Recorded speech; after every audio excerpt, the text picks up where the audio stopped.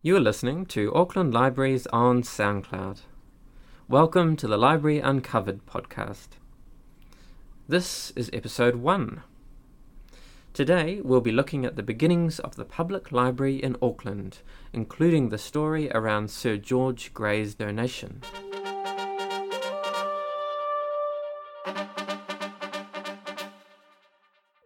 Kia ora koutou, ko Mark Gosper Tierney. Thanks for tuning in. In this series, I'll take you behind the scenes at Tāmaki Pātaka Kōrero, the Auckland Central Library. We'll uncover a bit of the history of Auckland's public library and meet some of the people who have worked in one of the city's most popular public buildings. Before 1880, the only thing resembling a public library in Auckland was the small collection housed in the increasingly dilapidated premises of the Mechanics' Institute, the library of which was restricted to paying members.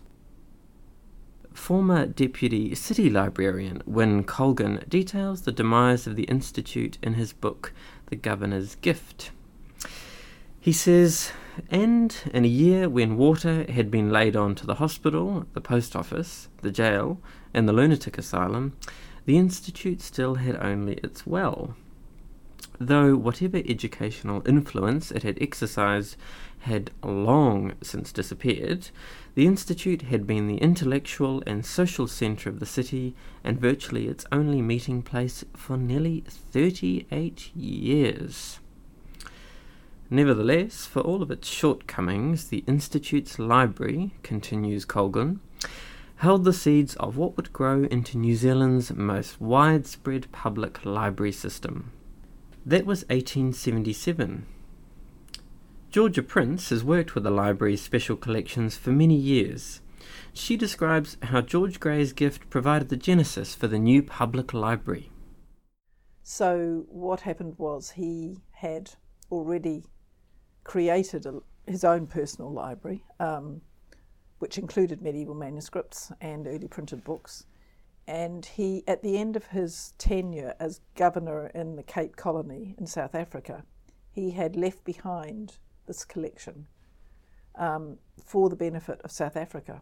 So he gave his library away in 1861 to South Africa. And when he came back, and then he came back to New Zealand for his second term as governor, and he started almost immediately collecting again. And it's fairly clear that type of collecting was partly personal, but partly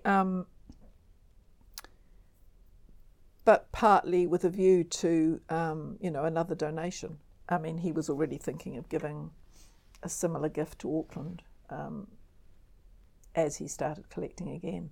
He collected things that he'd already given away in South Africa, and then he bought others, and he was thinking of giving a library to Auckland, even as back as far as the 1860s. Oh, okay. Because I thought, yes, under the impression that in the end the donation hadn't been made in South Africa and was instead made here. No, but it was a different. No, it was there were two gifts. Okay. There was a gift to South Africa, and then there was a gift to Auckland in 1882. So okay. 22 years later, he sent a telegram to the city council saying, I want to give my library to the city, to the people of Auckland, is actually what he said. And what happened then was that they needed to build a building suitable to house it, and that's why the art gallery building was built. The building that we can almost see. You can almost see through the greenery in my office. Yeah. That building was built specifically to house Grey's collection. I mean, he included paintings in the collection, which were part of the art gallery donation as well. Okay. So that was the art gallery and library at that point in 1887 when it opened, and that's when the medieval manuscripts and early printed books and things came into the collection. They were brought to that building. And he kept on adding to the collection until he died in 1898. But then we got subsequent people who built on that, and I mean it was sort of the idea of providing civilization to Auckland. That was it. really. And there is rather, I don't think I can quote it from memory, but there is quite a funny letter that his niece, who he adopted as his daughter, sent. I can't even remember who she sent it to, where she talks about, you know, she sounds like sour grapes. You know, she said the people of Auckland aren't up to it. You know, basically she was pretty dismissive of Auckland as a place to benefit from such a wonderful collection. So it does sound like sour grapes, because she didn't get the inheritance. I mean, he spent all his money on the books, because I don't think he did leave very much when he died, really. I mean, he had spent. I mean, he wasn't that wealthy, really. Yeah. I mean, comparatively he was, of course, but he wasn't landed gentry or anything. And his money was really as a employee of the Crown, not as a, you know, he didn't have private fortune. I mean, he was a soldier, actually. And he never went to university, and he was one of those sort of autodidacts. You know, he taught himself, and he was a linguist as well. But I think his choice of books for his library, which he gave away, is often quite what's the word? It's not impersonal, but you know, it's quite a consciously public collection. I mean, apart from the language material, which I do think is his personal interest, a lot of what he gave has a public face to it. It's, you know, a good example of this type of printing. It's, you know, a couple of Caxtons. It's a, you know, it's not a subject-based collection. It's a collection where the highlights are pulled out. There are good bits of this, and there's, you know, there's some science here, there's some art here, there's a, you know, there's examples of all the best printers. There's some medieval manuscripts, some early printed books. You know, it's. You know, some first editions, the Shakespeare. You know, it's not a completist collection. It's not a collection of one topic or one type of thing, which is often what collectors do. Yeah. Naturally, you know, it's a sort of natural pattern for a lot of collectors is to be quite completist. You know, you want a topic area. His is best examples of. You know, that's. Across the ages, and it is it does have that sort of public face to it. And he had that intention behind it as he was collecting. I'm sure he had that intention. It's quite generous, really. It's very generous, but it is also a form of immortality. Right. You know, yeah. I mean, like. Yeah, it's funny you say that, because I've written down here, because you mentioned Alexander Turnbull, and then we've got the Hocken Library. That's right. in Yeah. Dunedin. Yeah. So this library, well, it sort of does now, but in a smaller way, could have carried his name. It could have carried his name, and in a way, it's a sort of pity it didn't really. But it's quite hard to do it after the fact, you know. It as a collection, it is as significant in it as those other collections. It's not as big as Turnbull's, and it's not as subject focused as Hocken's, which is definitely a New Zealand focused collection. But it has some great things, and it has, you know, some great works that Turnbull doesn't have. Those libraries, and you could call them research libraries. Well, one's a university library, yeah, which is, you know, and it is a research library. Turnbull's is the National Library. They are research libraries, and we're a public library. And it was deliberate. He could have given it to the university. He does say in the telegram where he promises his collection, he starts off by saying something like, "Now that Auckland has a university, I am going to fulfil this idea that I've had for a number of years," or something. I can't remember the exact wording, but that's it in a gist. And donate my collection to the people of Auckland. But he doesn't donate it to the university.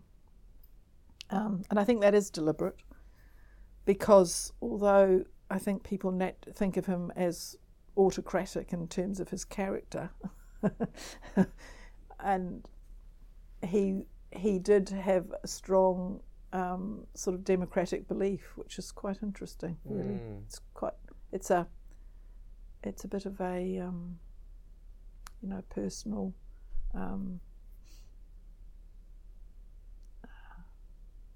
conundrum, the way he behaved as an autocrat but believed in democracy. And he does talk in one of his speeches about how much he dislikes private libraries where people lock away, all these beautiful treasures and no one ever sees them. They're all in private libraries. In the former library building, the Gray collection came to be housed in what was known as the Gray Annex. The New Zealand Herald of 12th December 1913 reported, "In order to display these collections to the best advantage, the City Council decided when the municipal offices were removed to the Town Hall to build the present annex. While the room is possibly not ideal for the purpose, it will nevertheless serve admirably to display the collections. The room is irregular in shape. At its greatest length, it measures 31 feet, and at its greatest width, 29 feet. Specially designed cases fitted with glass fronts have been constructed, and in these the manuscripts and books have now been suitably arranged and displayed under the direction of the City Librarian, Mr. John Barr. In all, there are no less than 120 manuscripts.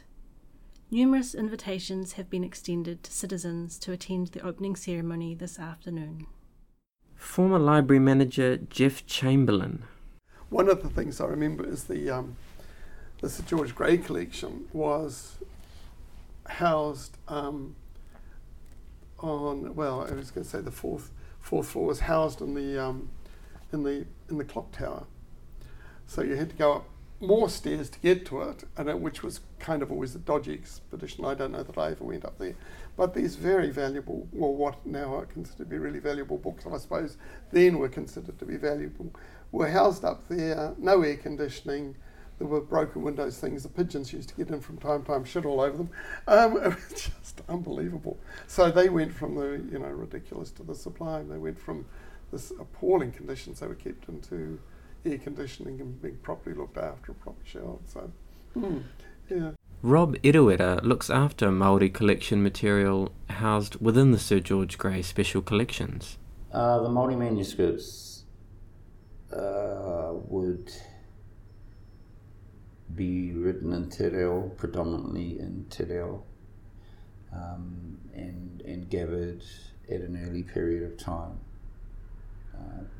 Gray's New Zealand Māori manuscripts are substantial collections which many people have used for their writing in academia and everything else. Yeah, is that something that falls into the category of taonga or not, because it was through the lens, it was through Gray's eyes that those things were kind of, it was his take on Māori culture?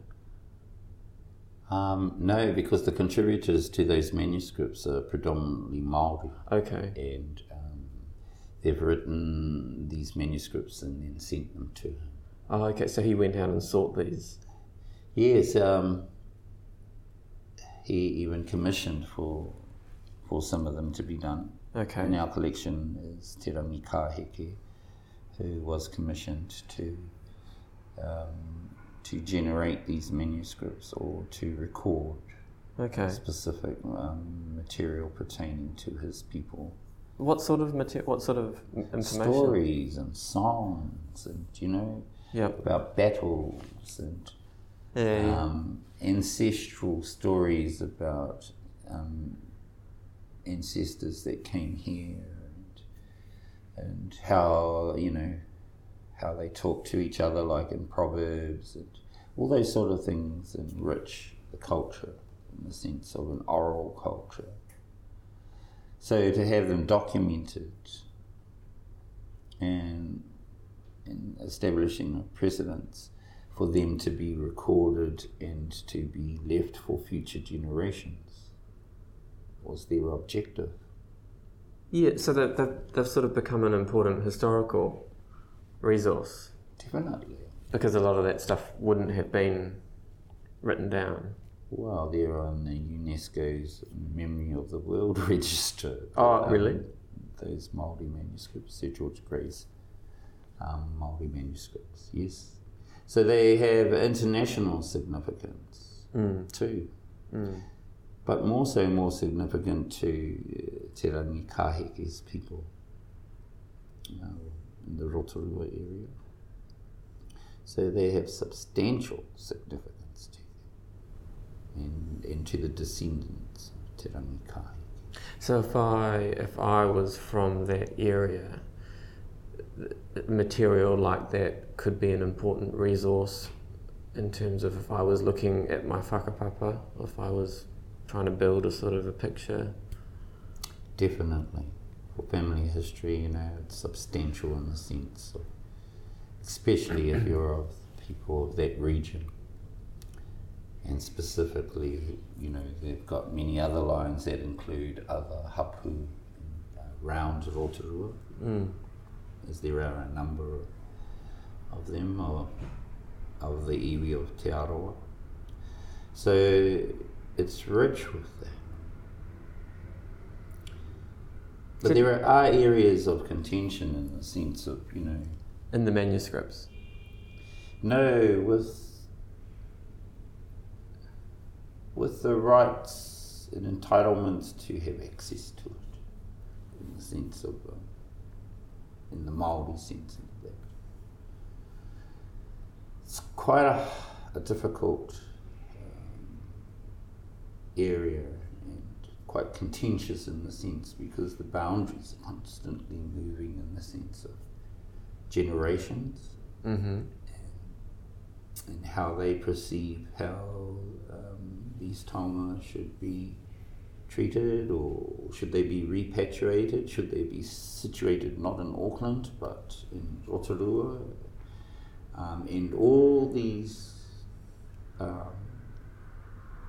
questions that will continue on through the generations as part of the journey of these taonga. One cannot speculate, of what demands will be placed on them. Presently they are here. So the contentious area there for me is because who am I to be giving access to other people, to taonga that belongs to another hapu or another people? Is that how that would be viewed in Te Ao Māori? That you're that would be viewed that way, yes. You're sort of overstepping a bit there. Definitely. Not in a minuscule way either. Really? How do you reconcile that? You've had to reconcile that? Or? I've been here for quite some time. Right. And it's always a contentious area. Yeah. Concerning taonga. Many of the manuscripts that Rob refers to there can be accessed through the library's new research platform Kura on Auckland Library's website. Though no longer in a dusty attic, ongoing care of the Grey Special Collections is not without complexity, cultural and otherwise. The Sir George Grey Special Collections live on the second floor of your central library. Come and take a look. Join me on the next episode, where I talk to Georgia Prince about the Rare Books collection.